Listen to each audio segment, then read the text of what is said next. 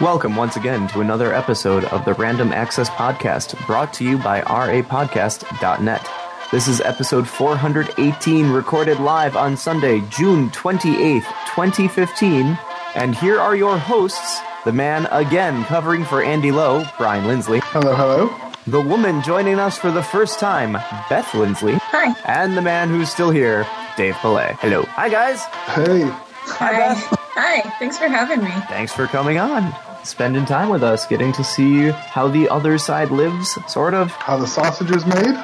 What? Was that supposed to be an innuendo? No. Because it kind of was an innuendo. Oh my god. Thank you for reading it that way too. Not even a minute in. Is that what you guys have been doing when you've been working on the podcast, Brian? Am I gonna need... Well, I mean, we already have an explicit tag, but okay. How the sausage is made. But that is really, truly a phrase, right? Like, that's something that people say. Time to make the donut. It's the idea of there's two things in the world you don't want to see made. It's laws and sausages. There we go. So, I'm sorry, Brian. That's on Dave and me, not on you. Sure. I mean, it was still funny. Oh, yeah. That was one of those, I'm sorry that you are feeling embarrassed because he's turning bright pink. But I'm very amused. Worth pointing out that Beth and Bri are recording from the same location as opposed to me, where I am in Wisconsin. You sound so sad, but we know you're not. I mean, I like Wisconsin. I would love to be in Michigan. Going to be coming to Michigan a couple times in the next month and a half, 2 months. I know. We're looking forward to it. Right? Woo! It's going to be awesome. Yep. Next week is the 4th. You guys have any fun plans for it? Not really. Nothing definitive. Friday, I am thinking of going to the fireworks in Manchester with Jess and Zach. And then the actual day of July 4th, I'm kind of hoping Brian and I can go do some canoeing or kayaking or something. But we haven't definitively settled. But I know you had some interesting plans. I did indeed. I'm going to be participating in a Pathfinder competition where some friends of mine who are GMs are going to be running parallel campaigns and seeing which group can get further. And so the week leading up to that, I'm actually going to be designing my characters for the campaign. So my only question is, what happens if nobody dies? If no one dies, there's actually a scoring system that they have come up with that will probably include things like how well this was handled, how much of it was skipped, how many hit points damage did people take. So even if both groups reach the end, whatever the end is, there will still be a winner. But Laura and I are going to be spending the next week getting ready to host, because the whole thing will be happening at my house, and it will begin Saturday morning and continue on to Sunday. That's a lot of Pathfinder. That is so much Pathfinder. Yeah, I'm cringing at the thought. I hope you guys are determined to take breaks to, go for a walk or something. I mean, food will be breaks. There will also be copious amounts of alcohol. Okay. There's even supposed to be, and I haven't seen what the rules are yet, but there are rules, and if you break the rule, you will have to drink. So there's going to be quite drunkenness. Laura and I are planning on getting some garbage bins and bags and leaving them around the house for people for emergency puking. Sounds great. Yeah, not too pleased about that last part, but the whole thing sounds pretty fun. Yeah, I commend you for your forward-thinkingness and planning ahead so as to save your carpet and whatnot. Yep. I'm hoping that it's an enjoyable day and night of revelry without folks indulging more than they want. Correct. And there will be 2 dogs, because our friends are bringing their dog over, so that'll be fun too. Aw. Puppies! Yeah, puppies. Brian, you know you want a puppy. I'm okay. Bry's got 2 kitties. Well, Bry's got a kitty, and you've got another kitty. They're interchangeable, I'd say. That's very true. Numa is more than willing to cuddle up to Brian in my absence, or sometimes even if I'm here. Usually Traitor. Well, we had really bad weather coming through, the tornado siren thing, and Numa was all about the big bear daddy. Hang on, you're gonna have to... I loaded a couple tabs that have the videos that auto-played, so I missed a little bit of what you said there. I just said that, especially when the weather is bad, Numa seems to prefer Brian's company. I think it's he's big, hairy, not hairy, big, scary daddy figure. I might regret having her on. Yeah, you sure this is a good idea? I'm sorry. I mean, from my perspective, it's a great idea. This is fantastic. I'll try to keep it limited. I'm sure the audience doesn't necessarily need to hear us squabbling or maybe poking. Oh, I think it's just going to... I think they're going to love it. I don't think that's going to be a problem. certainly not going to lose us listeners. Well, that's the most important thing. Okay. So we've got a fair number of things to talk about. Do you guys have any piece that's sticking out that's saying, hey, do me first? That was an innuendo, wasn't it? Nope. The only thing that comes to mind is maybe we might want to hit the national things first, the big news. The big national news from the last week? Yeah. The ones that everyone's already heard about? Yeah, just to get it All away. right. Some landmark Supreme Court cases this week. 2 of them, in fact. The Supreme Court of the United States, otherwise known as SCOTUS, has chosen to uphold the ACA, the Affordable Care Act, in the repeated attempts to get it repealed and get it taken down or defund it or remove it. It still survives to this day. That said, I think that's the minor of the two. Like, yes, that's great for healthcare and all, but the big one was definitely the announcement that happened on Friday, which was gay marriage is now legal in all 50 states. I think they're both important rulings. I believe that for the Affordable Care Act, it is definitely a step in the right direction. I don't think it's perfect, but I'm hoping that having the SCOTUS ruling basically saying, guys, you can't get rid of it, deal with it, will provide opportunity for it to be improved as we go forward. As for thanks. As for gay marriage, there's nothing I can say except for, oh, thank goodness. It's kind of amazing being part of a historical moment like that. Do you think it's the end of the talk, though? Do you think it's the end of the discussion? Oh, no. But I imagine that what we're encountering right now might be similar to what happened with segregation. It didn't stop racism, obviously. And there were plenty of people saying this is wrong, that the court doesn't have the right to do this, and yet it was an obvious step forward. More obvious to some than to others, it seems. That is very true. It was really wonderful, though, seeing Facebook for, even still today, I'm still seeing posts about it, but especially Friday, there was like nonstop celebrating on Facebook. I think there might have been one dissenter on my friends list, and it was like, well, you're allowed to have your opinion. I mean, there is some selection bias there in that the people you are friends with share your views. Yes, but this is a lot of family, too, in her defense.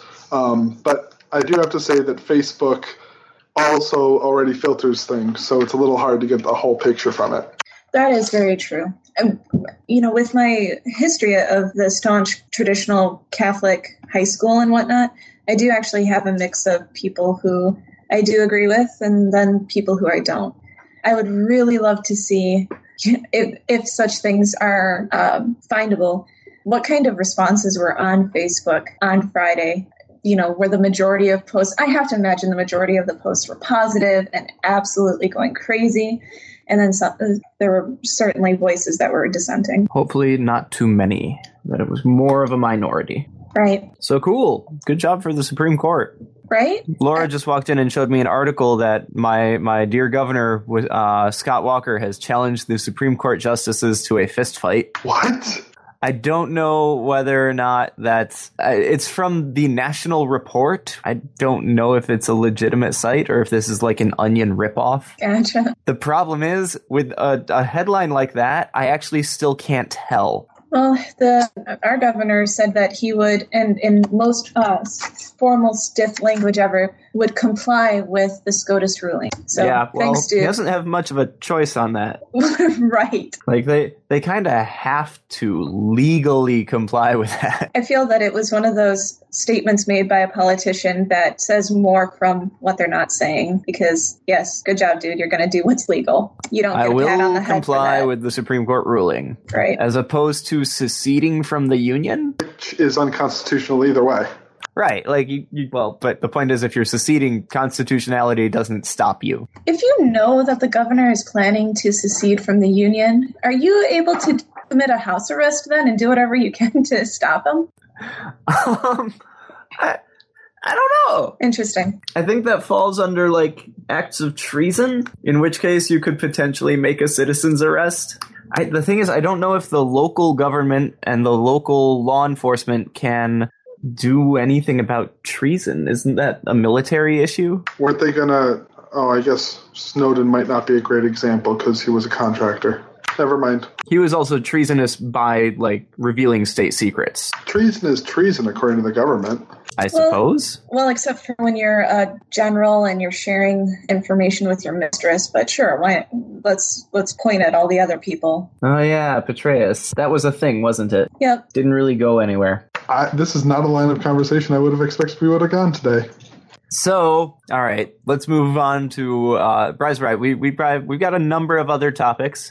For what it's worth, we do have a link for the gay marriage ruling. We didn't really put in much into the list, but there is one where it's Stephen Colbert talking about it, and it's probably the best entrance into the discussion because Stephen Colbert is Stephen Colbert and amazing. You guys excited for his new show? Oh my goodness. Yes, I'm very excited to see him without the persona. The actual comedian as opposed to the character. Right. I've heard him on NPR every so often when he breaks character, and it is incredible listening to that man. I think he's incredibly smart, and I'm looking forward to what he'll be bringing up. I think he's also incredibly silly, so I'm kind of resigned that there's going to be silly stuff too. Well, yes, he's a comedian. True. I think in comparison with Jon Stewart and then what's his face, Trevor, that's going to be taking Jon's place, they definitely have a strong social justice component to what they bring up consistently. And Stephen will certainly mention it. I don't know if I've observed it being as strong in him, but I apologize. I digress. Let us move on. Other government news. Net neutrality is a thing. The FCC made their ruling. The courts upheld it and said, no, we aren't going to put a stay on it. Congress is still trying to get some defunding going. But the first couple complaints, we talked about last week that Verizon got slammed with a fine for it, and now Time Warner Cable is getting complaints registered against them. And if you read the informal complaint that was submitted, oh my goodness, it includes the email chain between, Barry, I forget his last name, but the person who made the complaint and Time Warner Company. It is amazing. It starts off very professional. And then as he starts telling them, guys, I'm going to be filing this complaint, he actually says things like, are you sure you want to roll the dice? Don't discount the underdog, etc. The plaintiff was saying this? Yep, in his email chain, which he included in the complaint as evidence. So this was a gentleman who owns a small internet provider who wanted to do something called peer exchange with Time Warner, which even before net neutrality, was supposed to be completely open and that people couldn't charge other people for doing this. It's actually kind of how the internet works. And Time Warner said, no, you have to pay us if you want to do this. And so this, go ahead. Oh, no, please finish the summary. Oh, no, so this fine gentleman said, hey, especially now with the latest FCC ruling, you really can't do this. Open up. I'm curious. And they still said no. And he said, I'm going to go to the FCC. And the emails really are actually very funny to read. I'm curious because I'm not familiar with the net neutrality process as a whole. But what Time Warner Company is saying in their whole guidelines for when they will provide peering without fees associated is they have a whole list of requirements that even if somebody were to meet all the requirements, they still might not get that free peering. And so I'm curious if peering means something different than the no paid prioritization that the gentleman cites in his complaint. Does the net neutrality piece allow that if Time Warner Cable, if it's more expensive for them, they are allowed to charge him? I'm pretty sure it doesn't, because the entire thing of being an ISP is that you're charging people to connect. So they should already have that money. Right. He does reference that they're already getting paid by their subscribers or their customers. Right. Okay. And that was one of the key arguments of net neutrality is that companies are double dipping. There we go. Thank you. They are charging the people for access to the sites, and they're charging the sites to have access to people. And it's really got to be one or the other. I don't know what the difference is for an informal complaint versus a formal complaint. Do you guys? I do not. I'd imagine that an informal complaint is like a blog post, but a formal complaint might have some legal power behind it, like a lawsuit or something. I'm not sure, though. I think the informal complaint is just letting the FCC know what's going on. The formal complaint would be a injunction or a lawsuit. Or the informal complaint is just not using a form. Could also be it. I ended up doing a net search, and Ars Technica they've got it broken down. Informal complaints looks like you do submit a form. It doesn't have a specific section to express concerns, but at least as of the time of the Ars Technica writing, it looks like this is kind of old. The formal complaints, it actually looks like it's more like a court hearing. So I see why he started with the informal. And it will move to formal if it needs to. I actually expect Time Warner to cave on this one. I don't know. In the email chain, they had the VP, and it looked like his title also included general counsel, replying back that it was going to be a paid hearing or nothing. Or a long drawn out legal battle. Right. They've got the money to sustain one. Yeah, that is but I have a feeling that there'd be enough lawyers willing to take up this guy there's the EFF. To win a court case based on net neutrality would set precedent. Yes, it would. So it'll be interesting to follow this in the future. In other news about technology, Microsoft has basically changed their mind on their Windows 7 free for everyone. I felt so bad for them. I really did. Like, just the oops of, wait, what? We said what? Oops. No, that's not what we said. Wait, no, that is what we said. No, that's not what we said. This is not the first time this sort of thing has happened to Microsoft either. No. And background for people who might not be up to date on this is Windows 10 is coming out, I want to say in July. And they at first said that they were going to give a free version to everybody who owns Windows. And then they said, I believe in that announcement, upgrades were included. So, I'm sorry, people who were previewing Windows 10, which you can download off the net and install on your computer for free, we're going to get a free upgrade to the official version as well. And it looks like they are going back on that part in particular.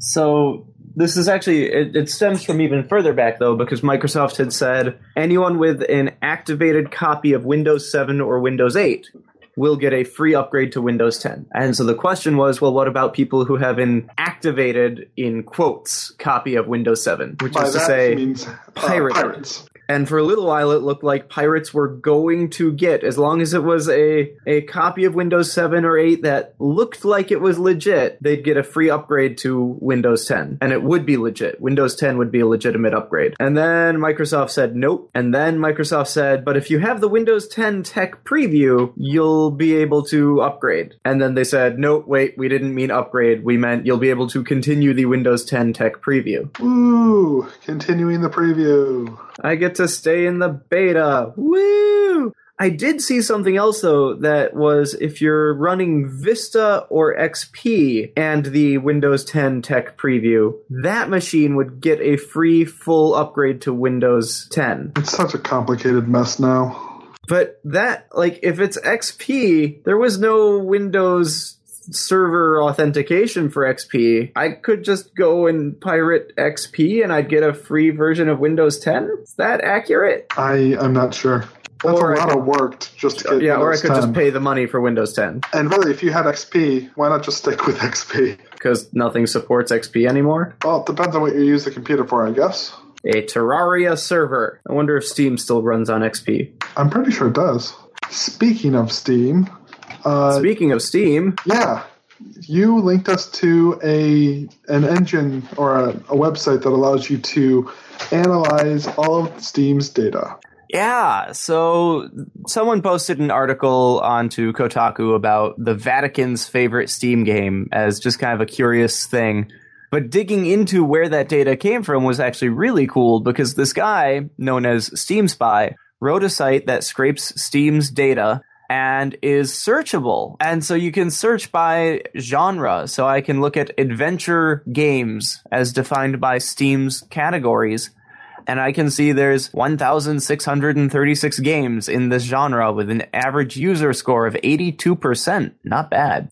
And you can sort by playtime. You can sort by how many people purchased it, by the user score. So, like, Grand Theft Auto 5 is the highest median playtime of all the games in this category. Surprisingly, the third place is Terraria. Oh, Terraria. Oh, it's average and median. Ooh. Terraria is also the third most owned, with 6.1 million people. Really? Oh, okay. I'm looking at the top games, not the Steam stats. Yeah, I'm looking at the stats, and I'm looking on adventure genre. It's kind of fun to just poke around and say, like, I wonder what the most, Russian language game, Dota 2, of course. Dota 2 is the top of everything. Dota 2 is... they have 52 million people with Dota 2. I love that they have the margin of error in there, and that margin is 151,000. I wonder where that's coming from. Like, how is he determining the margin of error? I don't know. I wonder if that's a flat percentage. Wow, there's some really expensive things out there. Let's see, what is the most expensive game in the US? It doesn't have cost. What? Lame. Anyway, there's some pretty cool stuff in there. It's fun to poke around. So, one of the things that I thought was an interesting application of the Steam Spy service was somebody looked up the Vatican's gaming habits. And the number one selection of that is Natural Selection 2. I love this. This makes me smile. Just the irony of it. Well, they did just say that they were totally cool with evolution. Cool. They've also been playing Fallout New Vegas. To be honest, when I look at the list, the one that stands out the most to me is Hyperdimension Neptunia Rebirth. And it's basically a game where it's a Japanese RPG that you play as the different consoles, anamorphosized as anthropomorphized. Yes, that word. Okay. I don't know. Honey Pop is also on that list. And that's also kind of an interesting choice for the Holy See. I'm wondering about the legitimacy of this list and what it means to be in this country. Is this people who have logged in? That's what I had imagined. I mean, the Holy See is a city, so it's probably location-based, and it could be anybody inside that city. It's obviously not. It's also a country. Vatican. Same difference. Technically, the Holy See is neither. Vatican City is the country. Holy See is the corporation that is the country. I was curious who these players might be if it was truly, I can't imagine that the Cardinals are going back to their offices and getting on the stream. Left 4 Dead 2. Right. But does anyone actually live in Vatican City? Is there housing there? Yes, there's a population that lives there. CGP Grey does a pretty good indication on at least how to become a pope, if not the Vatican City itself. Right. He actually has a video on Vatican City. Yeah, and I believe there are people who actually live there. There are citizens. There are citizens, but I don't know if those citizens live there. I've watched that video many times, believe me. But anyway, I mean, there's computer networks there. They have a top-level domain, so who knows? It's a bunch of people in the gift shop hooking up to the Wi-Fi to play Skyrim for 100 hours. That'd be the most metal LAN party ever, doing it in, like, the catacombs. That's pretty awesome. A quick search indicates that the population of Vatican City is about 800 people, of whom over 450 have Vatican citizenship, while the rest have permission to reside there either temporarily or permanently. Of the ones that don't live there, many of them are diplomatic personnel. So to me, that makes a whole lot more sense that we're talking about folks that might not be, the Cardinals or the Pope. Still a fun thought to see the Pope playing Fallout New Vegas. I wonder if he'd be a good person or not. Because you can be pretty evil in Fallout New Vegas. Yeah, but you can be pretty good too. Yes. To be honest, I just don't see the Pope being up to playing video games at this point. He's probably too busy. He's got other things to work on. Yeah, like overseeing an entire giant religion. Well, there is that. Cardinals do a pretty good job of that. Like, there's a good hierarchy in the Catholic Church. So, Mario. Since we're talking about games. Yeah, speaking of Italians. Get it? Except the Pope's not actually Italian, but... Well, yeah. He's the Bishop of Rome. Counts.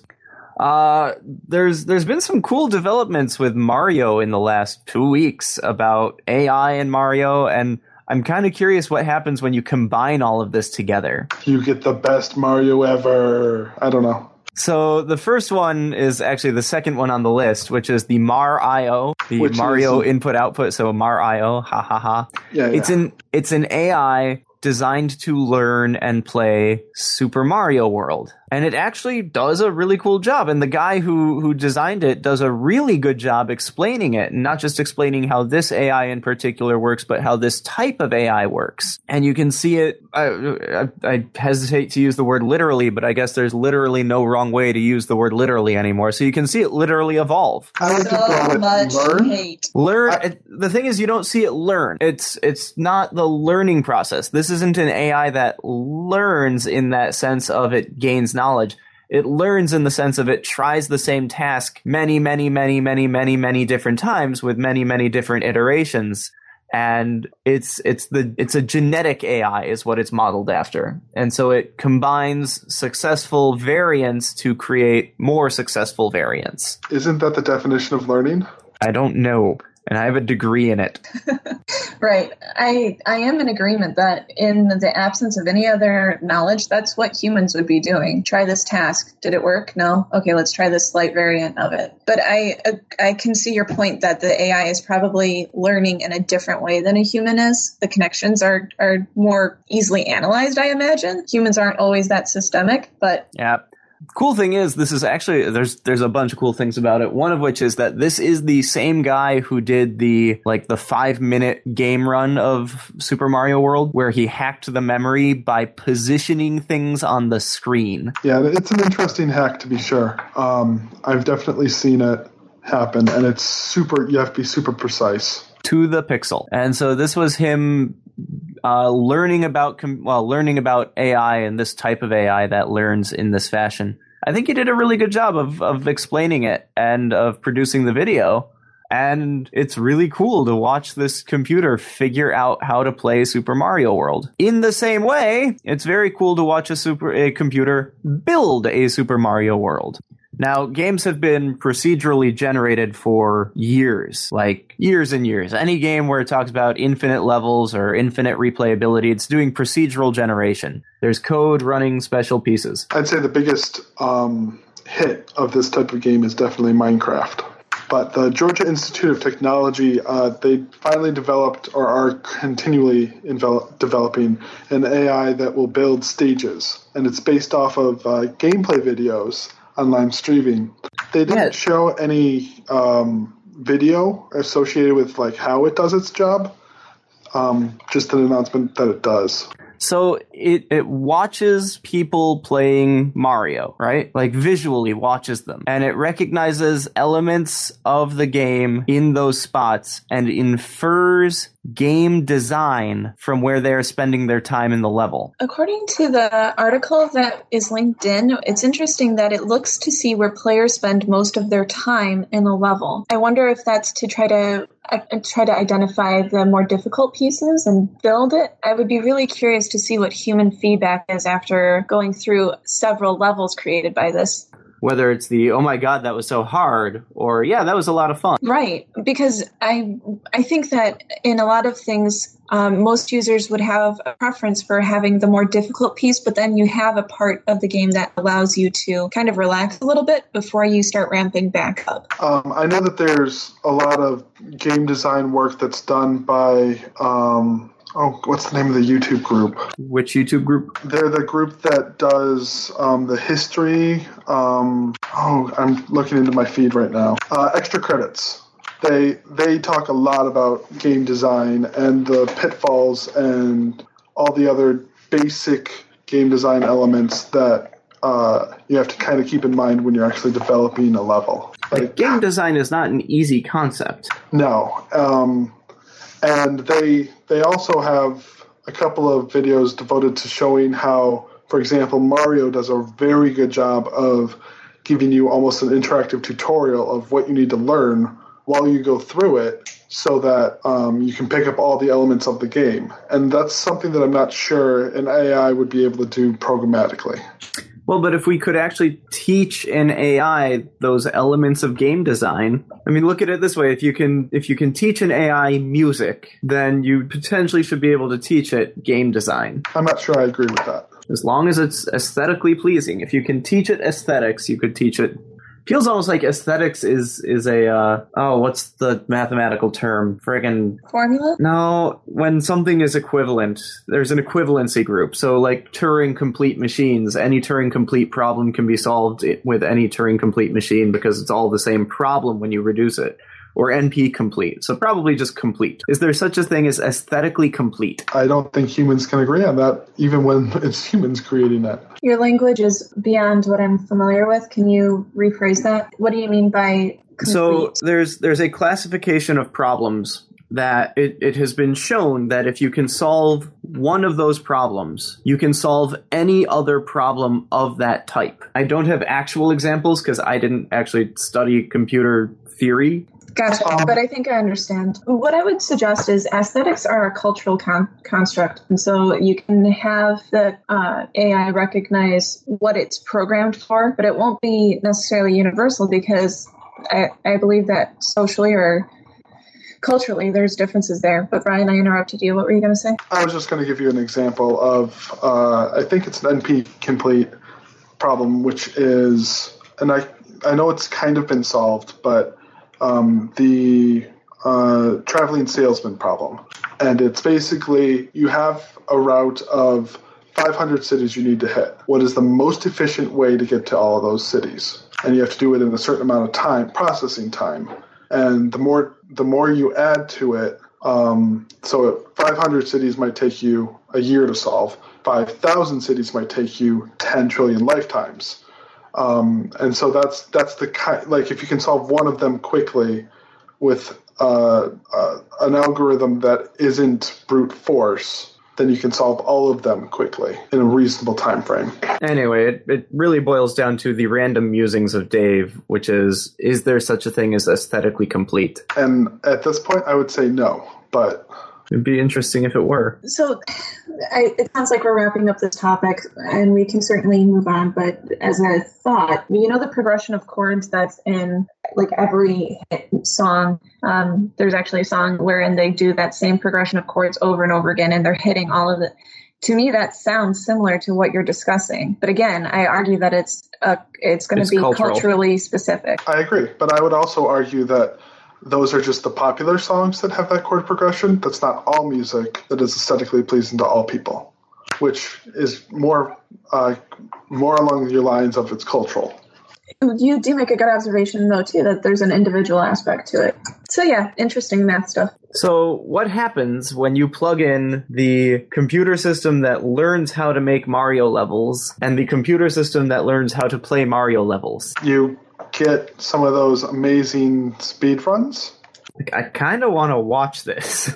I want this to happen. What would be even cooler is if you could then take the computer that learns how to make Mario levels and have it watch the computer that learns how to play Mario levels, and so it can make even better Mario levels. You'd have to in order for there to be the feedback loop.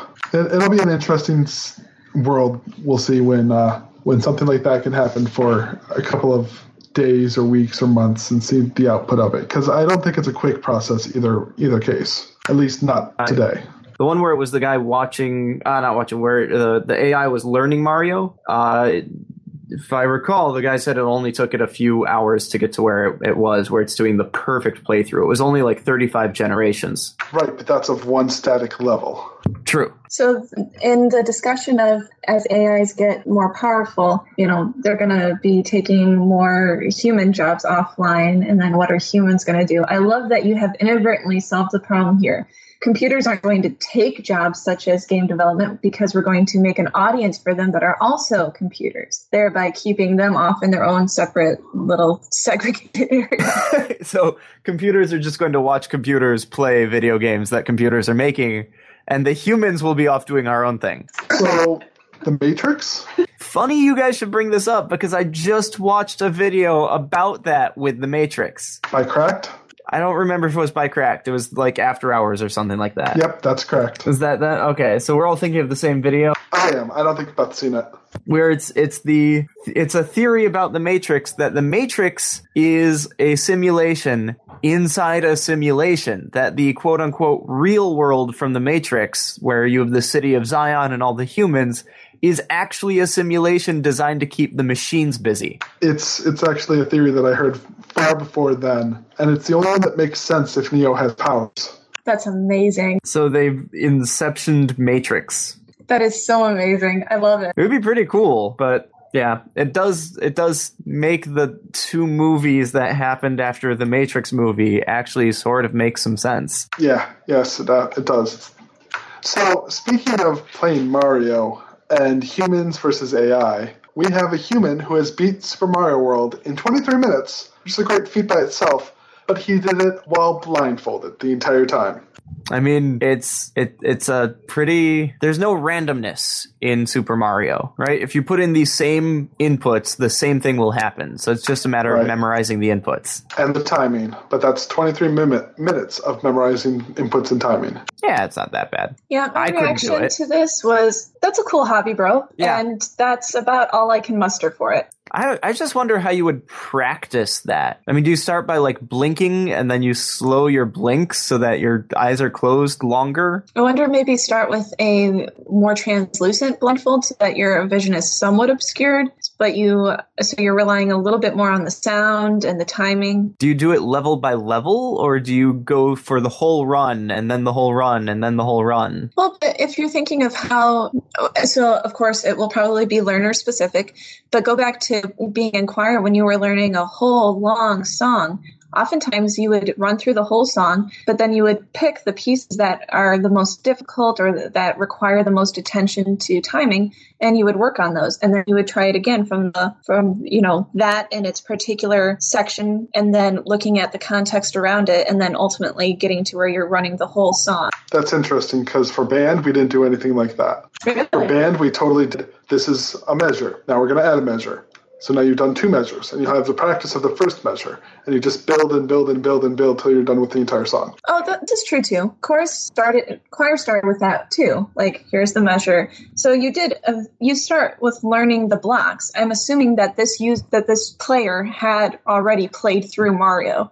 So I assumed he was at the finagling point. Oh, he's a speedrunner. So he's played through Mario probably more times than I've gone to sleep. Right. Therefore, he starts with the fine-tuning. Still, 23 minutes, blindfolded. Yeah, cool hobby, dude. I wonder what's next. I mean, at that point, you've kind of done it, right? The only thing is getting it faster.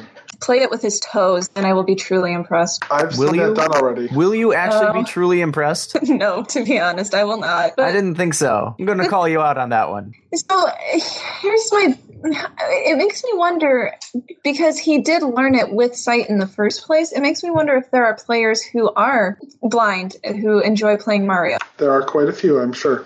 I know there are blind players who play video games, but I don't know if Mario would be the game for them to play. Do you know, just off topic and out of curiosity, what games are enjoyed by blind players? I know I don't know. I remember hearing something about there being blind World of Warcraft players, but so much of games is visual. So apparently, I just looked really quick for a blind teenager who plays video game by sound, and he beats friends in Mortal Kombat. He plays Rock Band. I'm seeing if there's any other games that are mentioned. Here's a guy who's playing Zelda who's blind, Ocarina of Time. Oddworld, Abe's Odyssey, blind. So I think it just depends on what game they want to play. Yep, here's a group that plays World of Warcraft. They're blind. That's very, very cool. All right, what's next? Selfie sticks. Selfie sticks, the bane of the current generation. Why is this a thing? I still don't understand it. It's the equivalent to giving your camera to somebody and asking them to take your picture, but you don't have to interact with somebody to take your picture. But what's wrong with just asking someone, hey, can you take my picture? Well, if there's nobody around, you can't do that. And if you hate other humans, you can't do that. This might also be, you guys have long arms, so you only envision needing the selfie stick in, like, certain situations. I have definitely been in a situation where I was trying to get a selfie done with me and a taller person, specifically Nostalgia Critic. And I couldn't frame it right, and I was too freaking shy to ask him to do the picture on my phone. And so, like, I look at selfie sticks like, oh, yeah, that would totally help me overcome being short. I mean, I can see there being a couple of use cases for this. Get bigger arms? That's not the case for most short people. I need longer arms, not necessarily bigger. What I love about Disney banning the selfie sticks is this is one of those perfect moments in time where safety concerns coincides with the potential for their services to be used more often, because they do have people in the parks that take pictures. And so we're really concerned for your health and safety, but thankfully we do offer this service to try to help accommodate it. Yeah, it's totally them getting more money and trying to look quote unquote good. And not necessarily. I could see where there is a legit safety concern, but maybe more along the lines of this has caused an issue in 1 out of 100 cases. Well, I mean, it's as much of a concern as an umbrella is.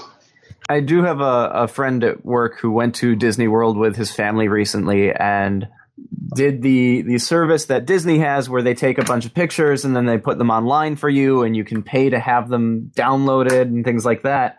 And he is a programmer who realized that the full-sized pictures at the resolutions that he needed were being sent to the local client and just were being hidden until you paid. And so he wrote a little JavaScript routine that just went through and grabbed all the pictures. That makes sense.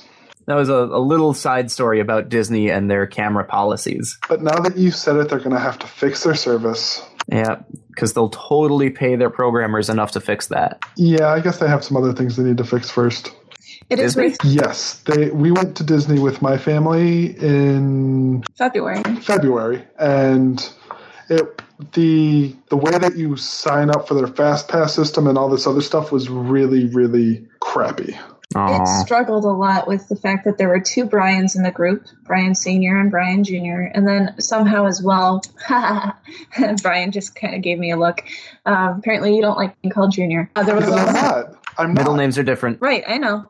It's still enjoyable watching Brian Twitch. Yes, it is. And then they also had difficulties with keeping track of Brad. So obviously the difficulty is can't have too many names that start with the same first 2 characters. Clearly. Yeah, it wasn't awesome programming on their part. Oh, yeah. I mean, all of Disney's programmers work in their actual animation studio. I wouldn't say that. There's quite a bit in their game studio, too. Oh, yeah, they do games now, don't they? Yes, they do. Doing some pretty cool games. What are they? They have the Disney Infinity thing, right? Yep. And now Lego is getting in on that game? Yes, they are. Now, we've talked a little bit about Lego Dimensions, and by we, I mean Andy and I talked about it. But last week, we did talk about E3, and we didn't actually talk about a lot of the games for E3, including the Lego Dimensions trailer. Holy crap, I want this now. So the trailer shows that the Lego Dimensions game looks to be a cross between Legos, so that you can build your own thing, and Skylanders, or the, what's the Nintendo version? The Amiibo. Miiverse? No. The Amiibo. Amiibos. Yes. So Skylanders, Disney Infinity, Nintendo Amiibo, and Lego Dimensions. Yeah, they all basically have a real-world piece of plastic that you put down onto a receiver, and then you can control the virtual character associated with that. Yeah. Now, in Lego, in this trailer, there is one thing that I'm not sure about, because in the trailer they show someone building something in the real world, putting it on there, and then it's in the Lego world. And I don't think it works the way they're implying that it works. No, my guess is that the base for that is the vehicle, and you can turn the vehicle into 3 different modes inside the game, or you can just build it however you like outside of the game. I don't think there's any correlation between the two. Right. How you change it in the real world does not change it in the game. But it was cute. It was very cute. There were a couple other games, though, that came out of E3 that we haven't gotten a chance to talk about. Firewatch looked really good. I enjoyed the trailer for that one. It made me giggle. For which one? Firewatch. And it looks like it will be an interesting, thrilling game to play. But the fact that it was so amusing kind of hooked me on it. So Firewatch is basically a first-person story game. It's kind of like an FPS, but there's no guns.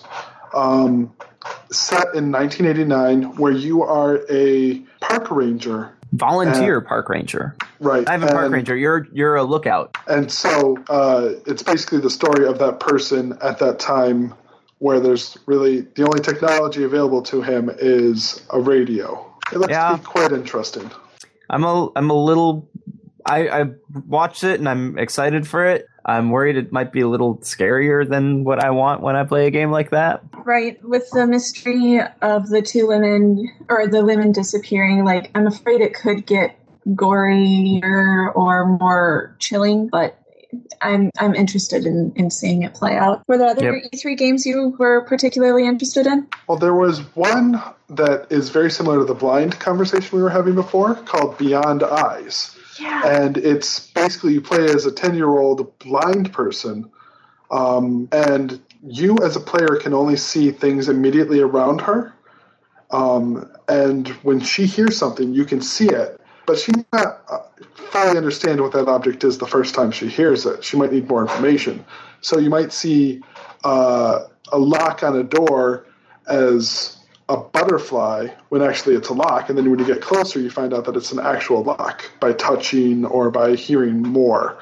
It's set in a completely white world, and the only thing that you see are what she hears, and it's very interesting. I'm very interested to try it. That's on Xbox. Oh, it's on everything. Okay. Xbox, PlayStation, Windows, and Mac, and Linux. Yes, everything. I liked the trailer for, but don't know about the gameplay of Recore. Yeah. Yes. What I assume is going to be first person with a robot companion. It was a really good trailer, but it didn't really show much about the game. Really? Because I got the impression that it was going to be a third person, almost like,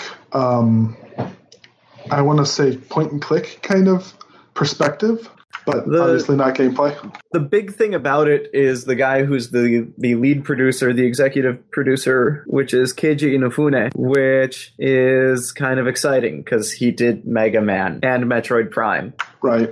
And so I'm thinking like a lot of discovering the world through interaction and a lot of suspense, but not terror. Another game that looked interesting to me was Cuphead, just from a aesthetics perspective, because it is a shooter game, or a platformer shooter game, where you play as the really old 1930s cartoon style. It looks like Castle Crashers meets early Disney. Yeah, think really early Disney when you think of it.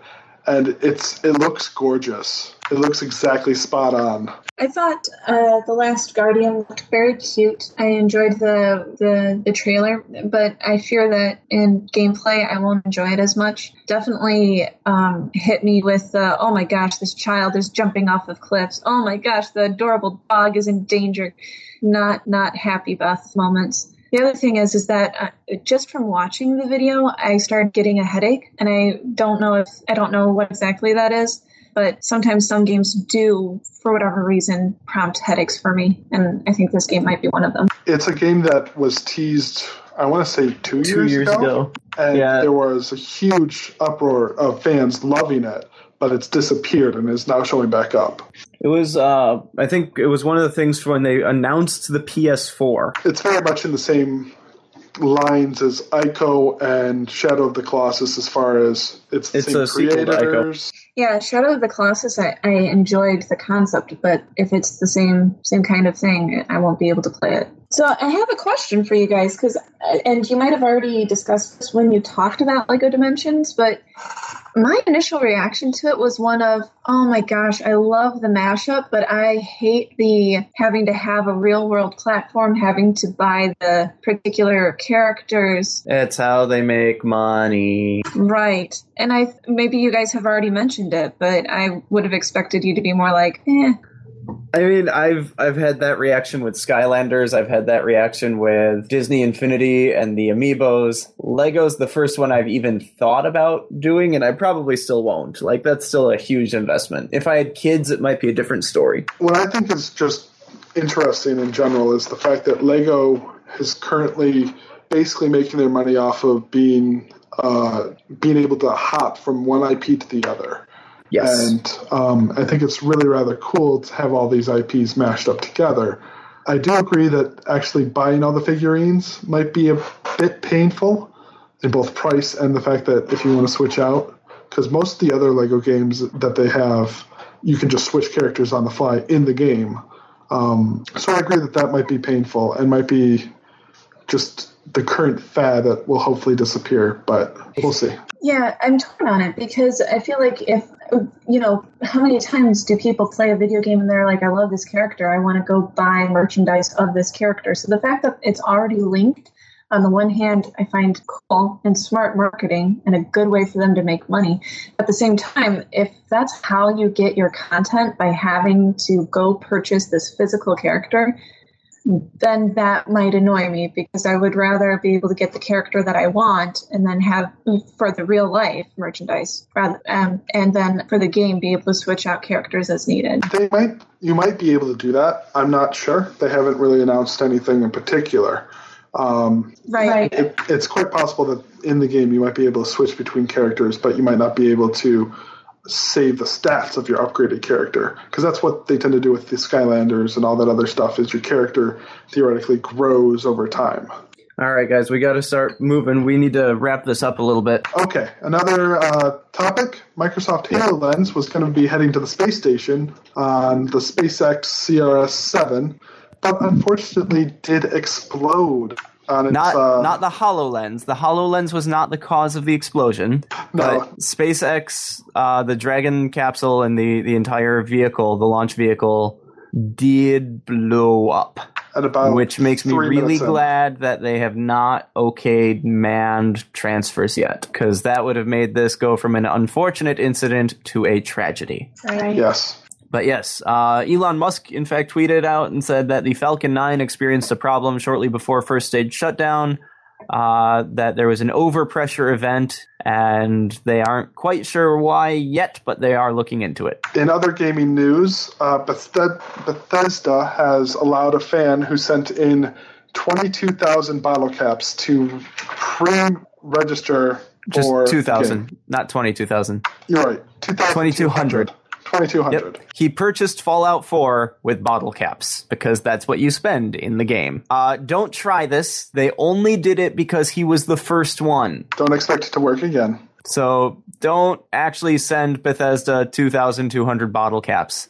I wonder where he got that figure from. Did he just have 2,200 bottle caps? I'm sure he was saving it over time. And Right, it's not but like something that you do that's quickly. the amount he had, or did they decide beforehand we want to try it with this much? Like that puts the conversion at a bottle cap per like 2 cents. Yeah, I don't know. It's probably just what he had in time to send it out. It's not true to the rate in the games, is it? Well, There's the not thing really is, a in conversion. the games, there's no conversion because there is no other currency. Right, but so how many caps does it take to purchase a gun, for example? Depends on the gun. The condition of the gun, but 100 or so? big guns are upwards of 400 caps. So that's if you were going to go with a real world to game and try to do the a vending manipulation machine backwards. is 1,100 caps. The actual machine. Yeah, so he overpaid. They should give him multiples. Yeah, maybe.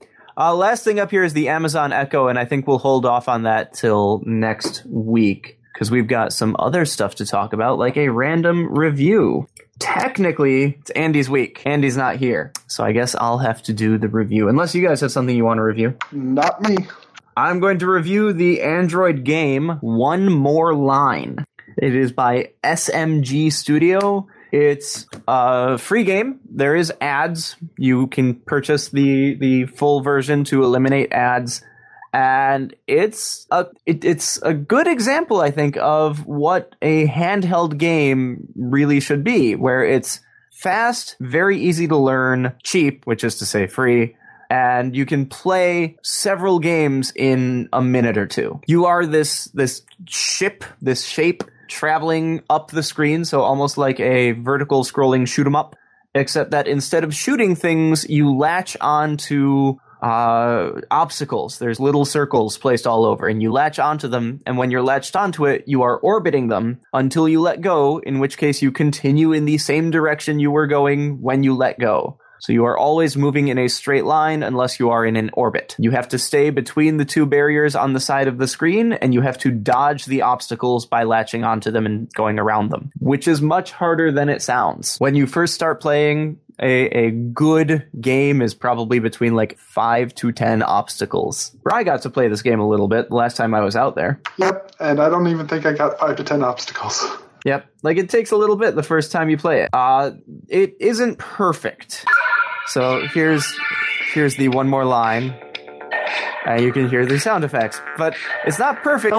It's not perfect in the sense of you don't know which obstacle you're actually going to lock onto. So there's a bunch of them on the screen, and you'd think it would be the closest one, but it's not always the closest one. And I haven't figured out the logic for it yet. Kind of aggravating. They are of different sizes, though. Yeah. So gravitational pull as determined by size? Potentially, or a combination of pull versus distance. I haven't been able to figure it out yet. Yeah, those are most like of the times that I die now is when it latches onto the wrong one. It looks like it's the biggest object that's closest to you. Could be. But it's fun, and it's cheap. Can't beat that price, man. Free. That said, the ads are quite annoying. So annoying. When you combine it with the Google rewards program, you can actually buy it. It's really not that much. So that's the review in its entirety. It's a good game. It's a little annoying at times because the logic doesn't seem to be there, or if it's there, it's not well explained as to what you're going to grab onto. But otherwise, it's good. So that is a pick it up? Yeah, that's a definite. Go ahead and download this, try it out. It probably won't be for everyone, but it's free. It looks like, I guess there's an iTunes. Yep, it's on both iTunes and on Android. Woo! Okay, random topic. Rolled ahead of time. The random topic is if facing starvation, so not starving, but facing starvation, what would you eat first, your co-host or your pet dog or cat? I love my dog. I love my dog very much.